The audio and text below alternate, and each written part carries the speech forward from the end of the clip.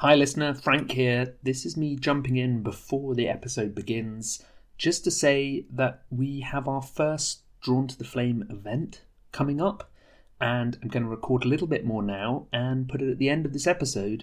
So if you're interested in a London-based Arkham Horror event, make sure you listen to the end of the episode. If you're one of our listeners who's nowhere near London or couldn't get to London anytime soon, sorry about that. And to everyone, enjoy the episode.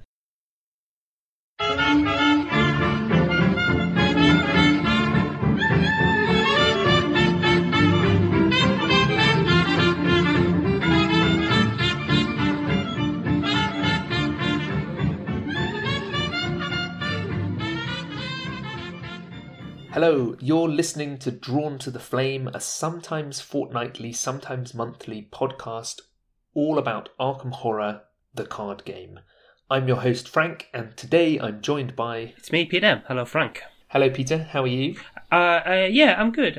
In fact, I'm really good. I wasn't great last week, but feeling good this week. I'm very glad to hear you've recovered in the long intervening time between last week and this week. What are we talking about today, Frank? Well, this week I thought we could return to a series that we began many moons ago that we dubbed Esoteric Devices, which is where we took particular cards from the game and looked really at them in closer detail and thought about what ramifications they had for Arkham Horror. Because as we know, it is a card game, but it's also has these RPG elements to the game, and we've seen so far in this game that Matt Newman hasn't been shy about really breaking down our expectations of what is the game, what isn't the game, what's permitted, what's not permitted. So I thought we'd do one of those episodes. That sounds good to me. What cards are we going to look at this time? In our first Esoteric Devices episode, we looked at Adaptable and we looked at Delve Too Deep, these two cards that all relate to experience.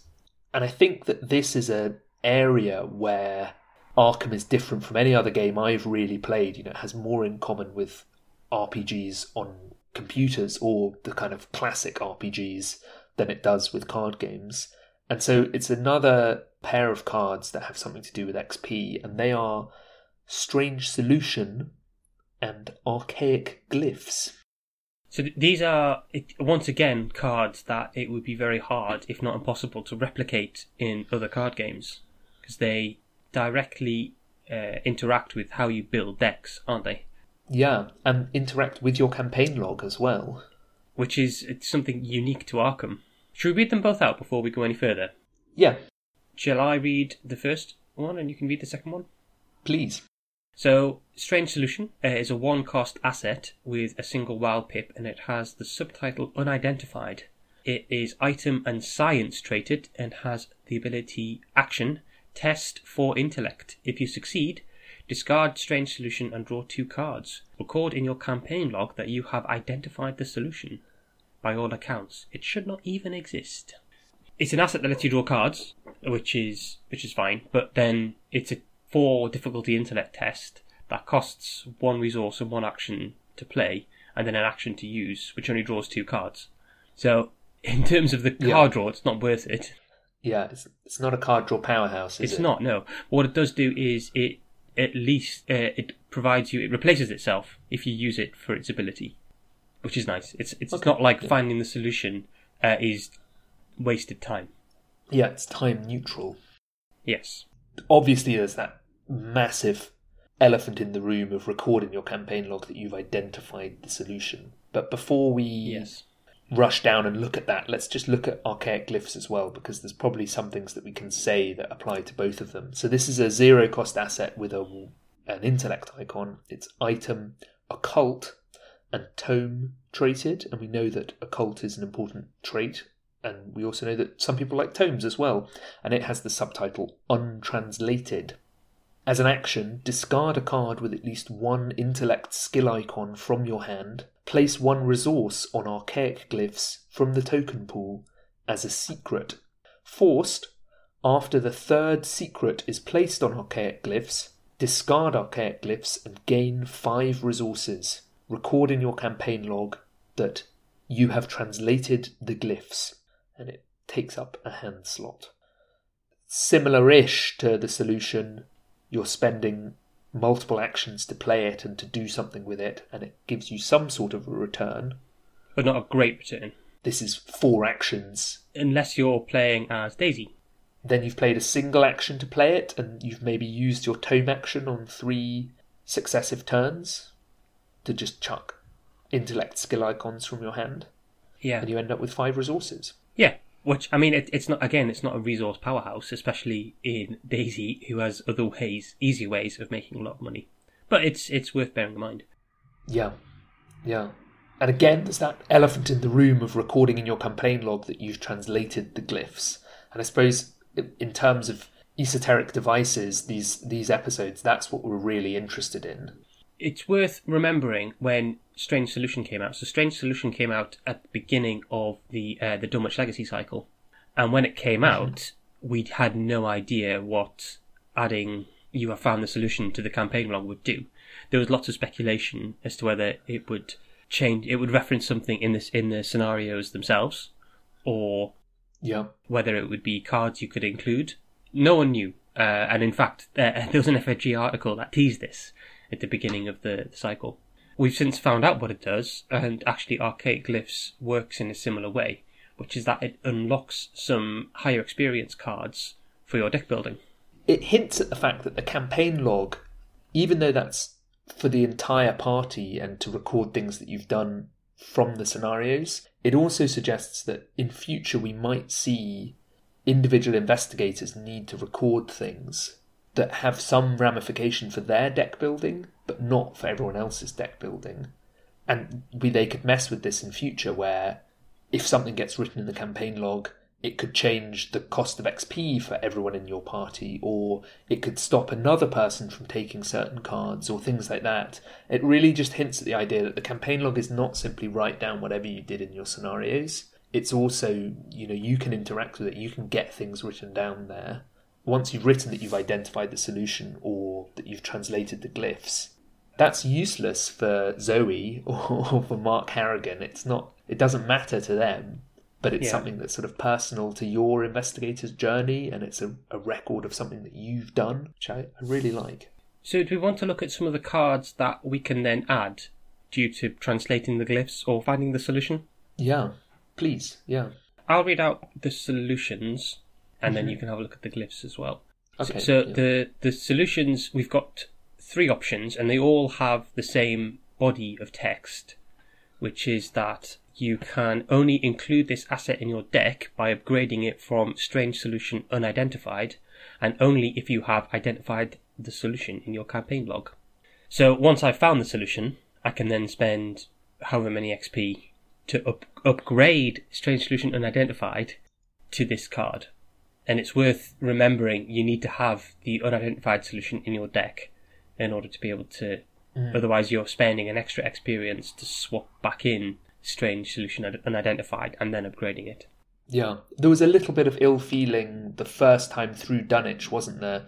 Around, people had identified the solution in the first couple of scenarios and got rid of it at that point. And then they found out they actually needed to keep it for the upgrades when we got to Where Doom Awaits. Oh, that's why we need a rogue seeker, isn't it? So they can have adaptable in their deck. Wow, the power. I know.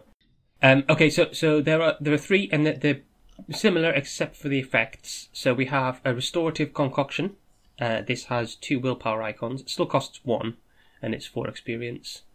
And this has uses 4 supplies. Action, spend 1 supply. Heal 2 damage for an investigator at your location. Then we have Acidic Ichor, which is also 1 cost and 4 experience with 2 combat pips. And this has uses 3 supplies. So action, spend 1 supply, fight. Attack with a base combat skill of 6. This attack deals plus 2 damage. And finally, we have the Freezing variant. Again, 1 cost, 4 experience, 2 agility pips this time. And 4 uses. Action, spend 1 supply, evade. Evade with a base agility skill of 6. So, broadly, we've got 1 that heals, 1 that does damage, and 1 that evades. Yeah. As we know about Seekers, they have lower physical stats, so they might have higher willpower or higher intellect, but generally not combat or agility, at the moment anyway. So I think the two more common uses of this is to grab the acidic ichor or the freezing concoction. And of the two, the acidic ichor is probably a bit better because, if you can kill an enemy, you don't need to evade it. Yeah, completely right. With either of them, going up to a base value of 6 is great, but most Seekers can probably get up to 6 evade at a push themselves, either with hyper-awareness or with some of the icons from Fieldwork and Pathfinder and things like that. But getting up to 6 fight is a real hard ask, I think, for all of them, unless they're packing overpower and things like that. And especially, this gives extra damage, which is really good. So it's dealing 3 damage. Yeah. Before that, you've got Mind Over Matter, where you could be doing hits of 1 damage at your intellect value. And I've got a plan where you could maybe do a sort of a burst of 4 damage, but it's only an event, so you only can have 2 of them in your deck. And then, the step between those sort of explosive moments and then suddenly having the acidic ichor, which makes you... Certainly I've seen it make Seekers the most reliable damage dealer in a group, suddenly. Yes, which is kind of crazy. Fascinating, the sort of step change. How do you feel about how hard it is to get to that point, though? Or do you even feel it's hard to get to that point? Sorry, get to which point? To go from no XP to having 2 copies of the acidic ichor in your deck. So the challenges are, and this applies to archaic glyphs as well, is finding the card first time round and then having the time to find the solution or translate the glyphs, which is even more difficult with the glyphs, actually, because we're looking at 3 actions. That's a whole turn. Yeah. Aside from just playing it, and the fact it takes up a hand slot, that's one scenario. You have to do that one scenario. You have to make sure you find it, so you probably want 2 copies in there, and it's taking the slots of other cards. And then you have to have, 8 experience, which can happen early, maybe happen a bit later. So we're looking at mid-campaign at the earliest, maybe the last few scenarios, generally. Which is quite the commitment, isn't it, to put in a card that you're really saying to the rest of your group, if you're playing multiplayer, you're going to have to carry me until I can get to this point where I'm suddenly a powerhouse. I mean, it is in Seeker, which is the faction which can draw cards, but there's always the chance that you never draw it. Yeah. So you'd never get the acidic ichor. Or if you do draw it, then you're too swamped with enemies to be able to do some alchemy and find the solution. Yeah. The other thing I've seen is when I've been playing 2-player, the Seeker might want to be identifying the solution, but they're the one who's doing the main clue getting because the other person is a fighter. And so they don't actually have the downtime to be busy identifying the solution. Their work is cut out for them, and the other character is busy protecting them. You almost want the other character to be able to spend the time, chucking in intellect icons for the glyphs or something like that, which obviously isn't possible. I've done this solo as well, where one of my goals has been to identify the solution first scenario and spend my first 4 XP on acidic ichor to sort of shore up that Seeker weakness. I have managed to do it once.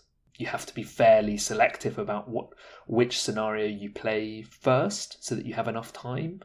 And I think actually Curtain Call really plays into that. Yeah. That if your plan is to do that, Curtain Call can give you the time to do it, which is interesting. Yeah, well, should we talk about the glyphs now? If you have a read of the glyphs. Okay. Now, one massive caveat, listener, is we're recording this when the Pallid Mask is out. There's still a chance that there might be more glyphs in either Black Star's Rise or Dim Carcosa. I don't think there will be, but there might be. So if that happens, we'll have to add an addendum to this episode. Anyway, the ones we have so far. So they are similar to the Strange Solution in that they have a shared bit of text. They're both 2 cost. They both have, they're both 3 XP. They're both spell traded, so they lose item, occult, and tome, interestingly.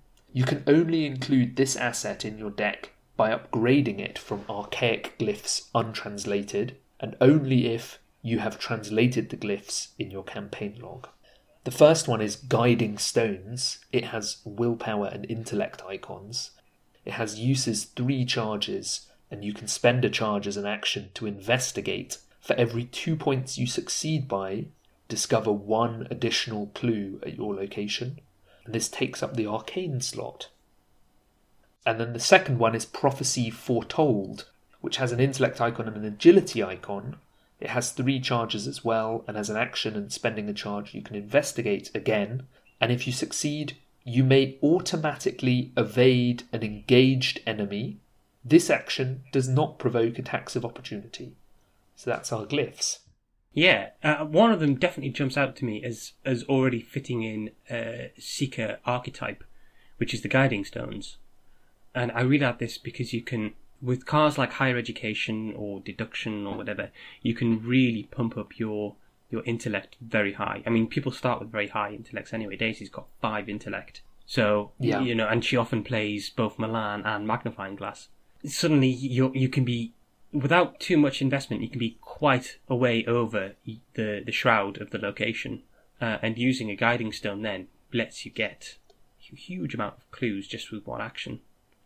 We've seen the power of this ability with Rex, but he only ever gets 1 extra clue. Guiding Stones can get you as many as you want, as high as you're willing to boost the test. Yeah, sometimes what you want to do as Seeker in low shroud locations is just clear it as quickly as possible. The clues are, you're going to get them eventually, and you just don't want to waste time with them. And sometimes if you have to take 3 intellect 1 or 2 tests in a row just to clear out a location, you can be unlucky and hit a -5 or a tentacle and miss out. And it's just like, oh, that's annoying. And what you want to do sometimes is just move into one of those locations and just smash it. You hit a 0 and you get 3 clues in one go and move on, sort of thing. And this really allows that, doesn't it? The other thing that it definitely feeds into is when Min is trying to clear the King in Yellow. That most often I've seen the Min player clear King in Yellow with an intellect test of some sort. And normally Min is miles over the threshold and just trying to avoid pulling tentacle. Well, if she's at 4 intellect and she needs to commit 6 matching icons, that puts her on 10 for whatever test she's performing. So unless you need to you're doing a wild evade or fight action, combined with the Guiding Stones, it's a really, really good way of clearing that, isn't it? Yeah, even if you're pulling a -3 there, your final score is 7, so that's still 2 clues on a 4 shroud location. You're 2 points over, even there, which is great. You've got a deduction out of it. Prophecy Foretold, I think, is more situational, and really what you said about the freezing variant probably is worth bearing in mind here as well. Seekers have problems evading, and having other ways to evade can be quite useful. We've seen in Carcosa that evasion has become more useful than before. It's worth remembering with the Prophecy Foretold that it says spend a charge, investigate. If you succeed, you may automatically evade an engaged enemy. This action does not provoke attacks of opportunity.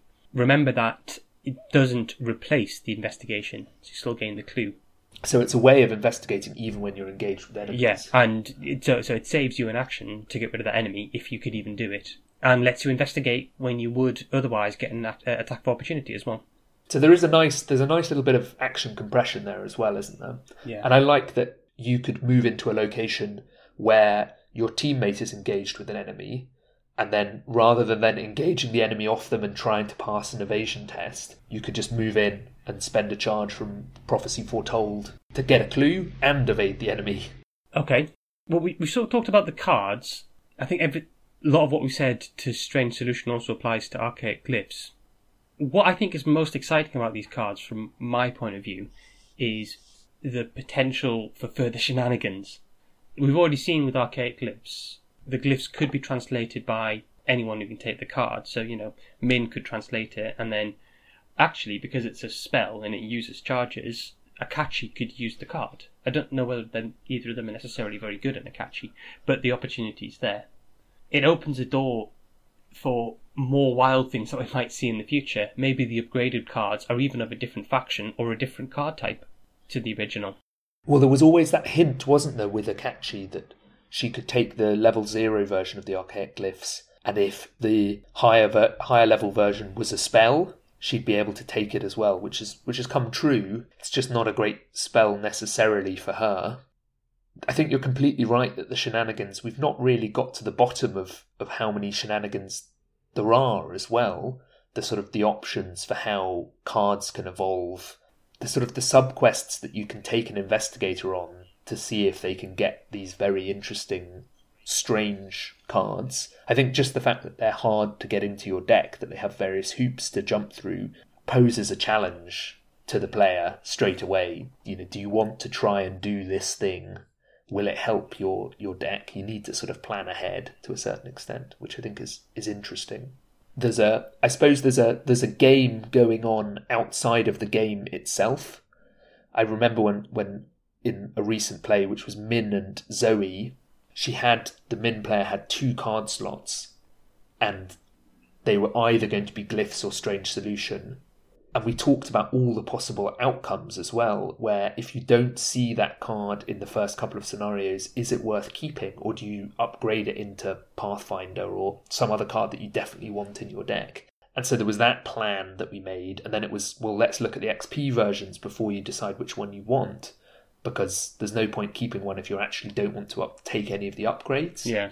And working out, well, do you really want the restorative concoction? Do you want the freezing variant? Is that actually going to be of use for you? You're making all these assumptions about what you're going to face in the campaign and spending time thinking and scheming, which feels very seekery to spend your time doing that. If you compare it to Adaptable, that seems so classic Rogue to go, oh, actually, I need to make some changes. I'm rolling with the punches here. Whereas Seeker is much more, I'm going to scheme, I'm going to plan, I'm going to analyse all the possible bits of information at my fingertips to make the best choice. Okay. Did that make sense, or am I just... No, that made perfect sense. I didn't have much else to add, though. Just as we come to the end of thinking about this, I've got a question for you. Do you think this sort of discovery mechanic, where you have to record something in your campaign log, will continue to be purely the domain of the Seekers, that they have subquests? Or do you think we'd ever see this as a possible thing for, say, a Guardian, where if you've defeated X number of enemies during a scenario, you can record something in your campaign log? I think that's a very good question. Thank you.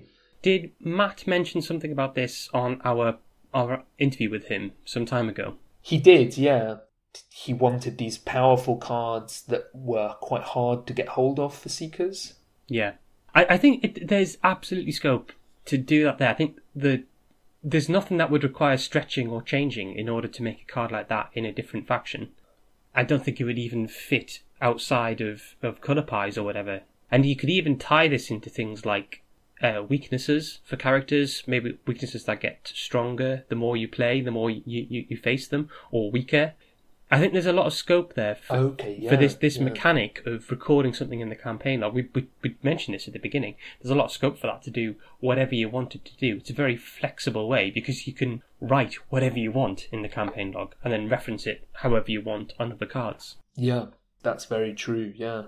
It'd be really interesting to see if there was, say, a burglary style card for Rogue that, recorded you being sneaky and that was your goal. Because the other thing we've seen in Carcosa is keeping tally marks for how many times you chase the stranger. Yes, which exactly. is also such a simple way of just recording it. You just keep a tick, and how often you've investigated the stranger or defeated the stranger will have some lasting effect to your campaign. I'm excited to see where they go next. I'm excited to see what happens. I don't want to try and second guess Matt. I'm sure whatever he's got planned is interesting. So, maybe we can quiz him about it again if he comes back on the podcast. That would be great. And we'll have to wait and see if there are more archaic glyphs. Yeah. Well, I hope this has been useful, interesting. If it's prompted any strange thoughts for you, a listener, about things that one might record in one's campaign log, why not send us an email? We're drawntotheflamepodcast@gmail.com, and we're also on Facebook with Drawn to the Flame, and Twitter, Drawn to the Flame. Peter, how can people get in touch with you? I am Unitled everywhere, so that's UNITLED. I'm on Twitter and Discord and the Arkham Horror LCG subreddit, so say hello if you see me in any of those places. How's Card of the Day going? It's going well. We're cracking on with, what are we on now? Unspeakable Oath. I had a Right. not too long ago. Had a bit of a we went through what's it called, Echoes of the Past, where we've got 5 composure cards and then 4 desperate skill cards, and they're great cards. Desperate cards are interesting, but because of the way I do it, we did them all on a separate day, so it was a bit of a drag towards the end.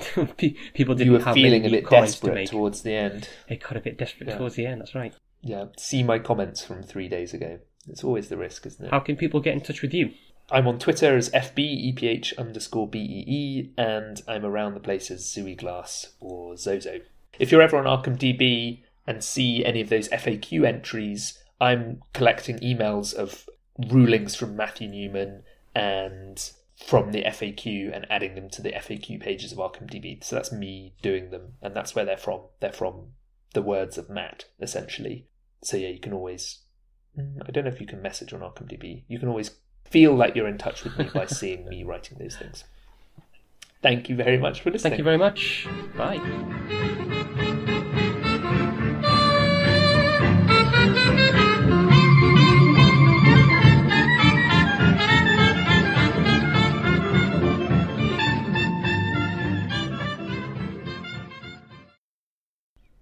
Okay, hi, it's Frank again. I really hope you enjoyed that episode. I'm recording this later. Sorry if the audio is a little bit different. It's very snowy where I am in London, which is kind of wonderful. And I'm just adding this little extra bit at the end of the episode to tell you about Drawn to the Flames' Labyrinths of Lunacy event. So what do you need to know? This is on Sunday, the 25th of March. So essentially a month from now, just about. It's going to be from midday until about 4 p.m. And then the people who come are more than welcome to come to the pub with me afterwards, and we'll unwind after and talk about how we got on and things like that. And it's going to be at Dark Sphere, which is a game shop in Lambeth in London. And probably the most pertinent piece of information that you want is who can attend. And I'm going to be running the Labyrinths in epic multiplayer mode, which means that I'll have space for 12 investigators, which means 12 players. So it's really a pretty small event. Just 12 people can play. I'm not going to play. I'm just going to run the event. But yeah, it's going to be 12 people. The reason it's only 12 is that I am able to get hold of 3 copies of Labyrinths of Lunacy, and each copy supports 4 players, and the most people you can play with is 12. So if I could get hold of another 3 copies, I'd run it as a 24-person event, but I can't at the moment. I can only run it for 12. In case you're hearing this and thinking that Labyrinths of Lunacy is on general retail, it's out and released, I'm afraid it's not. It just happens to be that I know people who got copies at Gen Con and I'm able to use them. So that's the case there. So at this point you're going, how do I book?